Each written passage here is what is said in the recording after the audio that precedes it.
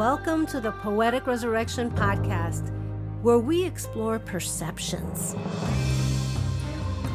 How self-reflecting questions can give you a better understanding of self.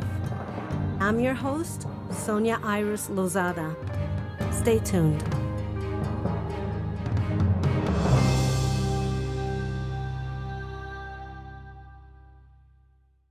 Hello, everyone, and welcome to a new episode of Poetic Resurrection.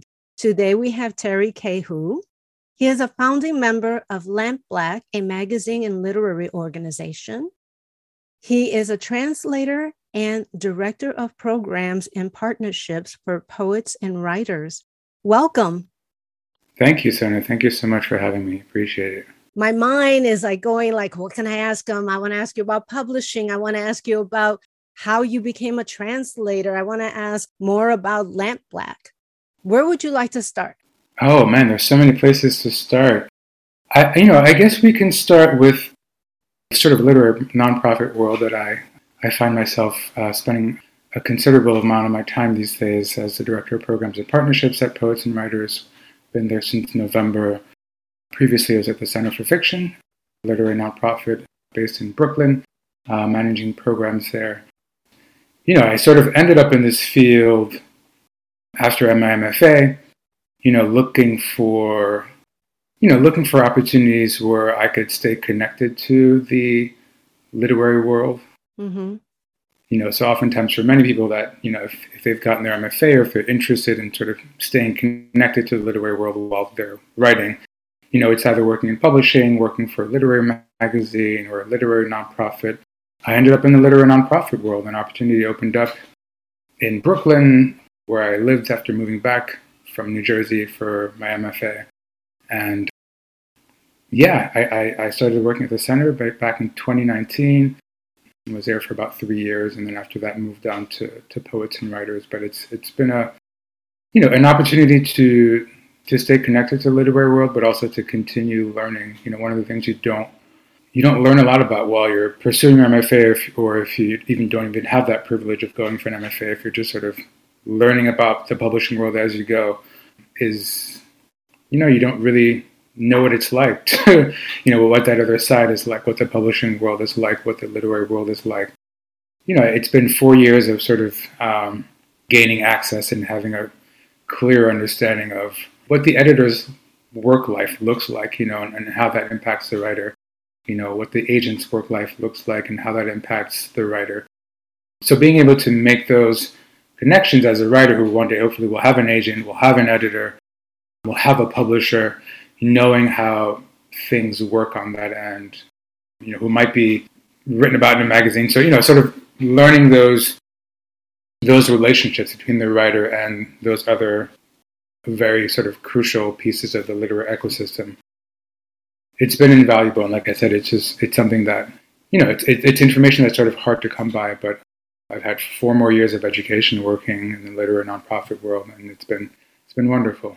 Yeah, because I took that course, it was Publishing 101 with Poets and Writers. Yes, how to get your writing published, which is now Mapping the Maze. We launched the 2nd edition, just ended this week. It's called now Mapping the Maze. You actually have an official name now. But yes, I remember you being in that. Yeah, it the same? Is it the same thing that repeated, or? Same thing that repeated, yeah. It's just that now we finally actually have we've branded it with a name. So it's called Mapping the Maze. Yeah. No, that was super informative. I had no idea because I self-publish. I'm the kind of person, I have to write it and I have to get it out there. I just have to get it out there. Like writing one thing and then they say, well, it's going to take 3 to 6 months to get back to you. I'm like, no, I could get that out now. And I know that self-publishing has a bad rap because so many people just throw things out there that are really not good quality. But there's a lot of also, I find, self-publishing who are just people that hire an editor and hire a book. You job everything out. You don't do everything yourself because of that. And those I find that are better quality. But yeah, I think that going sometimes through an actual publisher, it is more polished. Yeah, I mean, I think there's, there definitely, if you don't want to wait, then self-publish. I don't The thing with the writing is no one is actually really waiting, unless you've signed a contract, and at that point, someone is actually waiting for your manuscript, but no one is, until you've signed a contract, no one is waiting for that thing that you're working on. I think the great thing about self-publishing is if, just allows you to get your work out there on your own terms. And I think that's important, to be able to do things on your own terms. And there are also advantages of, going through a publisher. They definitely have, obviously the brand, and to sort of put behind an author or a title, but they also just have the resources to push a work out there, to get it on the shelves, to get it in front of the, critics who will be reviewing it, they're able to do things that can raise platform for a book and for an author. So those things are, not to be sort of counted out, but, you can also self-publish. And if you have the funds to be at minimum, obviously get, someone to look over your work, like a developmental editor, to, make sure that what you're putting out there is readable, and because I hire people. I know that I'm not, I polish it as much as I can, and then I give it to them. Yeah.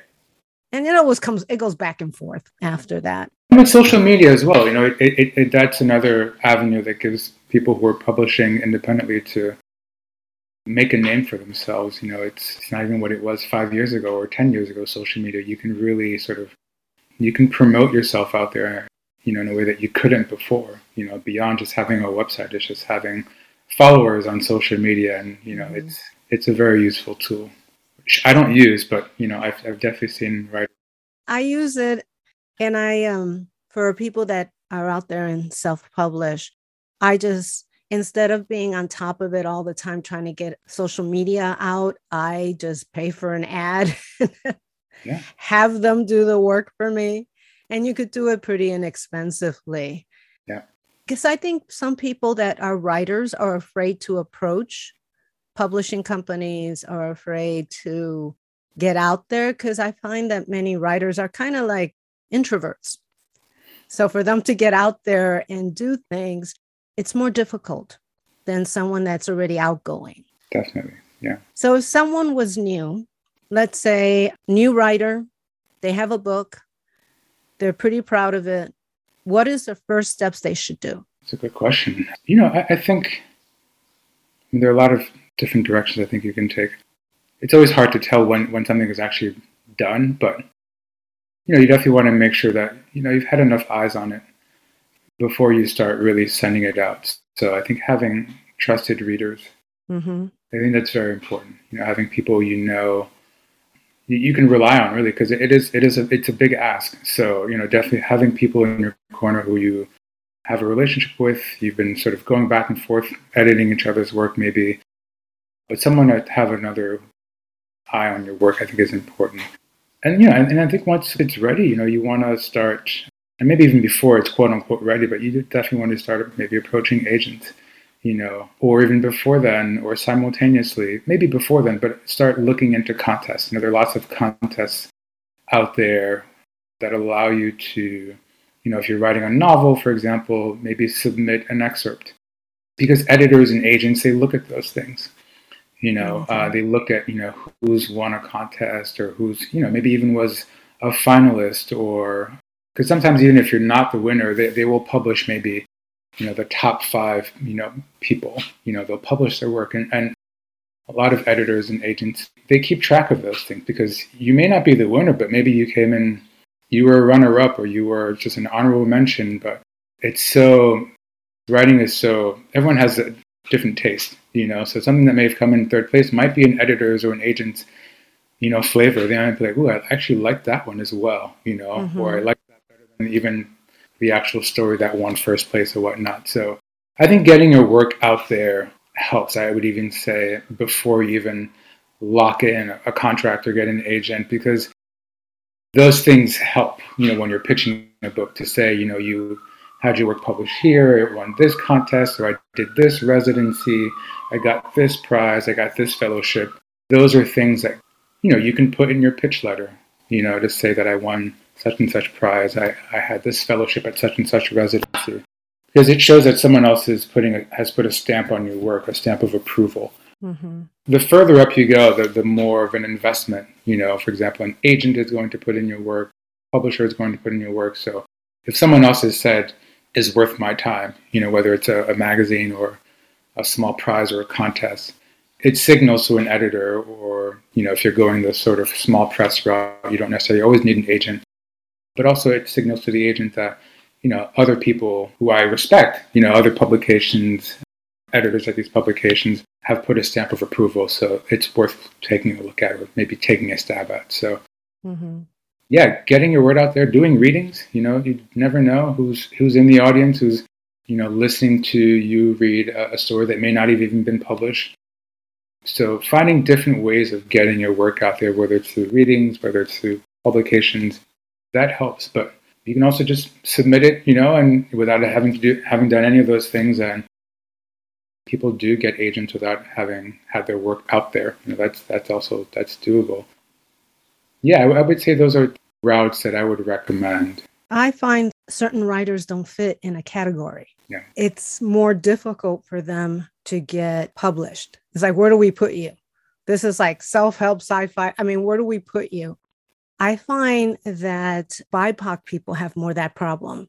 Same thing happened with me with acting. When I first started acting, nobody knew where to put me. Yeah. So what do you say to something like that? Do you find a press that's more sensitive to what you do? I think you do. I think it's, ultimately, I think the reason why we're looking for publishers to have the book ultimately sold, to have the book ultimately land on the shelf. So I think it's important to know where in bookstores, where your work fits.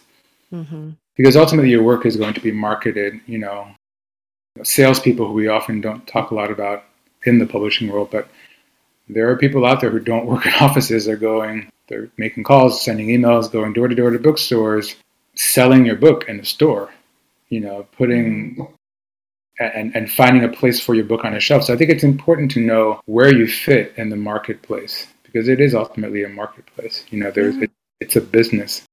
Whether it's what genre do you fit in, who are other comparable writers out there.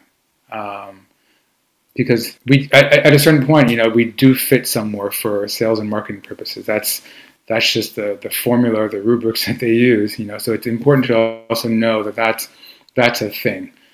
So let me get that ironed out first. Is this a memoir? Is this an autobiography? Is this a hybrid text? Is it literary fiction? Is it genre fiction? Like what exactly? And then what is this about? In one sentence. Your log line. Exactly. You have to know that's what they're ultimately going to use to sell your book. Once you figure that out, you can reject it all, and then, and find, because it's there are lots of works out there that fit in multiple categories, and who wants to be pigeonholed? So, you can write something that also fits into 4 other boxes, but I think it's important to know that box that is ultimately going to help you get your work on the shelf. You're right. Where I think writers want to end up. And same thing goes with, literary magazine is, what it's important to be knowledgeable of different magazines, or where have some of the, stories or poems or writers that I really like, where have they been a great fit? Because if their work resonates with me or it feels like very comparable to my work, that might be a place for me to start. So fit is important, and knowing your fit I think it's key. But then once you figure that out, like I said, you've done that homework. You can reject it all or dismantle it, and once you've made a name for yourself, I think maybe sometimes that stuff doesn't matter as much. But definitely, I think when you're getting started, it's important to identify, like you said, make sure you've got your log line. Where is this first book? Because you only get to do it once that first time. That debut is coming out. You only get to be a debut author once. So I think it's important to get it right. And if you're successful, even not successful, but once you've mastered that, I think it makes it easier, I would think. I'm not speaking from experience, but I would. I actually know I'm doing a workshop. One of the writers there who came to speak, he wrote, like, if I remember it correctly, like a sci-fi thriller kind of thing. but they put it into a different category because it could fit there. And he became like a bestseller because they marketed it to an area that is not that doesn't have that many people. Like popular. Yeah, it's not like, general sci-fi that you could get lost in that. So they got more specific about it, and it's a good book. He's well known for that. I wish I could remember the name of it, but it's the categories. Yeah. Okay, so we got a little bit. Anything you want to add more about publishing? No, not really. It's there are a lot of great resources out there about learning about publishing. Obviously, Poets and Writers Magazine is a great resource, and there's a recent article in the New York Times Magazine. I'm drawing a blank on the title, but it's very recent. Lisa Lucas was the publisher of, I think, Pantheon, was featured in it. But yeah, there's been a lot written about sort of about publishing, the state of publishing, especially as it pertains to publishing writers of color, publishing writers who have been underpublished. I definitely recommend reading those articles. This article in the New York Times Magazine that featured Lisa Lucas was a good read. So I want to switch over and find out how you became a translator. Yeah, it's an interesting, I think, story. I like to say I've been translating my whole life. I grew up bilingual. French and English were, and my parents' native Feifei were sort of languages that were spoken in the home. So when you hear multiple languages, you're from a young age, I think you're constantly translating in your head, trying to figure out, well, what does that mean in this language? It's a fun exercise. But as far as literary translation is concerned, I came to it about about 10 years ago. Actually, a bit before then. I did in undergrad. I did take a class in translation. It was more sort of applied translation, sort of like business or medicine or things like that. Mm-hmm. But I had the opportunity my senior year of college many years ago to do some translation work for. It was part research, part translation. It was mostly translation for Professor Robin Kelley, who was writing the autobiography of Thelonious Monk. He needed a whole bunch of text to be translated from French into English. And I had a friend at the time who was also doing some research for him, and she told me about this opportunity. And I thought, sure, I think I can handle this. And that wasn't really literary translation. It was primarily translation for the sake of making sure that these research materials for him were translated into English. So that was my first foray, I think, in translation, was translating somewhere between 150 and 20 words for Dr. Kelley. And then many years later, I was in Cameroon, where my family's from, visiting, working at a school there. Coming out of the school one day, and I stopped by this vendor, this man who had a stand outside of the school, and he sold materials for school, pens and pencils and notebooks, and he also sold books. I had no idea that he sold books. I never noticed the books, but when I was close to his stand, I saw he had books. I think up until that point, I had only read one book by a Cameroonian author, so I was like, this is an opportunity for me to read. And that book was in English, but to read more books by Cameroonian authors. And so that day, there were two books on the table that jumped out at me. And one of those books was by a writer named Francis Bébé. The name was familiar to me. Francis is a very well-known, or he was, he's no longer, a well-known musician, really prolific musician, but he also happened to be a writer, which I had no idea. I grew up knowing about Francis as a musician, but had no idea he was a writer, so I was really curious. The book was called Trois Petits Cireurs, which translated in English into Three Little Shoeshiners. It was a really short book, about 60 pages. I'd only brought one book with me on that trip. It was going to be 3 months, so I thought to myself, I needed more books. And so I got these two books, and I went home that night and I read Francis's book. think I read it in 2 nights. My first reaction was, this needs to be a play. That was my initial reaction after reading the book, because it has a very sort of Baroquean feel. It's a book, it's sort of set into 5 really small chapters, so very Baroquean, sort of similar to the 5-act plays and Baroque theater. So that was my first reaction, this needs to be a play. And then I kept thinking, like, well, this also needs to be able to be read in English. Like, this needs to be in English. And I wasn't even necessarily thinking about literary translation. To me, it was like, this book needs to appear in English. And I wasn't thinking about literary translation because that's not even a term for me that existed, like literary translation. I had read lots of translated literature, obviously, growing up at school. No one really talks about translators, so when you read a book in translation, for example, if you read a Russian author, in English, or if you read a Mexican author in English, or a Spanish author, a German author, one of those classical texts, when you read those books in school, you know the author, the original author, the author who wrote in the original language, but never, at least not in my experience, I remember ever a teacher being like, this book was translated by, because it's not something that, it's not a way that texts are introduced by teachers, and it's also not a way that even the publishing world looks at translation. So translators are rarely featured on the cover of books, translated by that. And that's starting to change a lot. There's been a lot of movement there. But, if you go back 50 years or 30 years, that wasn't the case.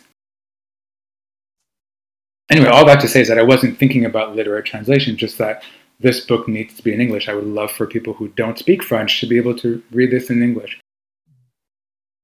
And so I started translating the book, about a year later, and I found myself really enjoying what I was doing.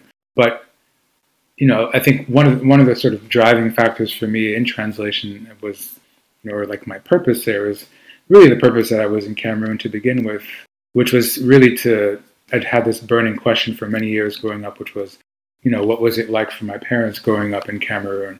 In reading these texts, so, I read a lot. I've read since then lots of books written by Cameroon authors. And in that book by Debe, I was like learning a lot about what it was like, it's a fiction. It's obvious it's fiction, but, good fiction reads like nonfiction, Yes. And so the book was painting a picture for me that answering things that I'd wanted answers for a long time, and I could not get from my parents. And so for me, really, translation, and I focus a lot on Francophone African writers, but, I'm obviously very invested in translating works by Cameroonian writers, because I ultimately want to translate books and those books to be published so that people who are growing up in the United States and who, have similar backgrounds that I do, so, parents are from a French-speaking background, maybe Francophone Africa. They want to learn a little bit about where their parents are from, or this place that is in many ways a part of who they are, but they may not have access to it in English. So I see myself as a bridge, to sort of making that happen. And I think there's opportunity for many different populations to make that happen, in this country. This is a country of immigrants, and I think there's opportunities for young people of all ages, really, to dive into translation and to take on translation as a means to bringing into English works that say something about, sort of where they're from. And I think writers do it in a way that, film or television can't do it. There's something about fiction or poetry. It captures something that, film can't do. It captures the flavor of the culture, because my heritage is Puerto Rican. So I have a lot of books in Spanish. I'm not a translator, but I read them in Spanish because they show the history of the culture. And so, yeah, it is good to be, and translation is a major skill. You have to capture the essence of that writer in the translation. You do, and it's a lot of fun. One of the things I've had to learn is I need to, when I'm working on a specific author, for example, Bebe, I had to read his other books, just to really and his style is pretty consistent, I would say, throughout, his works. But it's, so it's like I had to read multiple books to really get the essence of his tone and his style and his humor and his wit, because it really is sort of like I feel like I'm constantly in conversation with him when I'm writing, and like I said, he's no longer, so I don't have access to him, but that's helped me a lot, which is reading as many of his works that I can, just to really get a sense of, his tone. And it's difficult, but it's a lot of fun. I enjoyed it, and it's made me also just a sharper writer of English. Just having to be really sort of selective of words that I choose to use to represent a specific feeling, or just to represent a specific thing in French. Like, how do I translate that into English? So it's made me really, I'd say it's definitely improved my vocabulary, and I'm an English speaker, but it really does make you focus on getting the word down right. Sometimes there are multiple words that can express something, and you have to land on one word. It's a challenge, but it's a lot of fun. So I use a dictionary a lot, but it's also made me just more aware about, structure when it comes to fiction, and pacing and tone, and, all the different sort of elements of a work of fiction. It's really made me more aware of those things. And a lot of fiction writers actually used to be, to be a fiction writer and a translator at the same time, it's from what I've learned, it's something that was very common. It was pretty common for writers to also translate. And to me it makes sense now, because I see why why writers would do that. It's because it does in many ways make you, because when you're writing your own fiction, it's like you're really you're into your own work. It's like that's why you need editors. That's why you need someone to take a look and make sure that, what you're doing, that you're not sort of losing the reader. So obviously when you're translating, you're reading something that's a finished product. You're translating something that's a finished product. I would say in many ways you're kind of rewriting it. But so it does allow you to see what a finished product looks like and to work from that. We're segueing into Lamp Black. What is Sure. Lamp Black, and how does that work with like what you do as a translator, what you do as a writer? How does that work together? Lamp Black it's a literary nonprofit. Happy to say we just got our 501c3 status about a couple months ago, so that was really exciting. But Lamp Black is the product of numerous conversations between me and a few other folks, a group of folks. We started out as about 21 writers. So it came together to start this organization that is committed to the advancement of Black literature. So what we do is we publish a magazine every year. We've published one magazine that came out last year. Our founders issue of Lamp Black came out for last year. It's available on our website still, I believe. And we have another issue coming out this year in October as well. So we publish a literary magazine featuring Black writers, nonfiction, fiction, translation, poetry. So we publish it all. And we also have a literary program. So we have a Inky Bulb, which is is that on Facebook or TikTok? I think it's on TikTok. So one of our Lamp Black members is interviewing a bookstagrammer. So, and we're just, they talk about various topics, and we also have, this one is on Facebook. It's like a writer interview series. So one of our Lamp Black members interviews a writer. We exist because, we recognize that there's a lot of work that needs to be done out there to promote Black literature.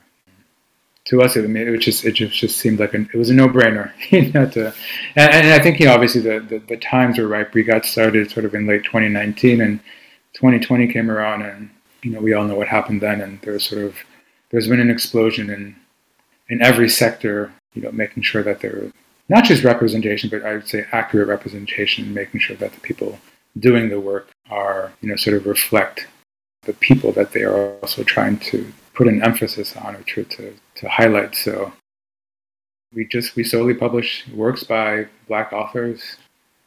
Yeah, it's been an exciting endeavor, and we're growing. I think having this, nonprofit status now is going to allow us to raise some funds. We're really, really excited to relaunch also new programs in the years to come. So, do you have Black authors international or just U.S.? Yeah, international. So, good point. Like we're global. We have members in various parts of the world as well. Korea, South Africa, obviously in the U.S. In our next issue, we'll be featuring writers, I believe, from definitely not just the U.S. I can say that. Okay. Definitely. So it is an international organization. It's international, and I would say, Black is sort of global. If you're doing it, yeah, I can't imagine it doing it any other way, especially in literature. There's the opportunity for sort of having, the Black experience. Definitely, it's a global story. It really is. And you can see the nuances of how each culture advanced. Yeah. I studied music, and much of the Black experience from Africa, the communication was the drums. And until people caught up with that, and like, oh no, you can't have the drums. That was a way of organizing each other, But yeah, no, I think that that's a beautiful thing to do. And also it introduces people that wouldn't normally read that. Like I was reading something the other day, and it was about the hard times that they grew up with, but yet it was done in a light way, because sometimes if you come across too heavy, someone of a different culture isn't going to understand it. Mm-hmm. It came across as lightweight, but wow, I mean, the experiences of growing up in a tough neighborhood, I mean, I could relate to somewhat of that because I grew up in a tough neighborhood myself. To see the different, I mean, this could be a neighborhood that's right next door to somebody, and the experiences are totally different. Yeah. So I think that something like that is a good thing to have. I think it introduces many people to what is actually out there, but the true experience of it, not what people think it is. Mm-hmm. Because I find that is what they think it is versus what it actually is. Yeah, I like to think that our, Lamp Black is, there's a conversation happening within the magazine. And I think there is, I would say typically in any literary publication, there's a conversation because every author every text is different, but there's there's definitely it's been an opportunity for us to have that sort of global conversation between, Black writers, and then for you to have that experience of reading it and also sort of coming away, feeling like you've learned a little bit you've learned obviously about another writer. We definitely were really excited about featuring up and coming writers, from the diaspora. So yeah, it's been, like I said, we have a few writers in our next issue who are based on the continent, based in Europe, obviously based in the U.S. It's fun. It's exciting. And it's good to get the different aspects of experience, because we're like all over the place. You could have been raised poor or wealthy, or I met, and he was my professor at UCLA, and he was a drummer, and drumming to certain cultures in Africa is royalty.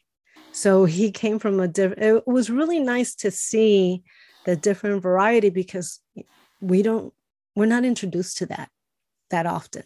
Now I want to know about you. You're writing a novel. Yeah, I'm also writing a novel. When I have the time to get back to it, here and there, I'm writing a novel about.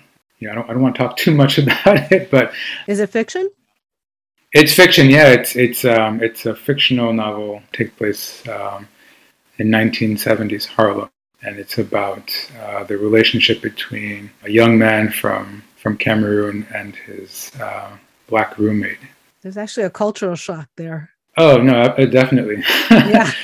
Yeah, there's cultural shock, but there's also I'm really, my parents came to the U.S. in the 70s in New York, and so I've always sort of been fascinated about that first encounter, and it's not a story that that I know too much about, outside of reading about similar encounters in other fiction or nonfiction. But I've always sort of been fascinated and curious about what those first encounters are like, especially because the 70s, especially in Harlem, were, some interesting times politically, economically, ripe for a lot of tension, but also a lot of opportunity for building solidarity between people who look the same but are, in terms of the relationships to this country, are poles apart. Mm-hmm.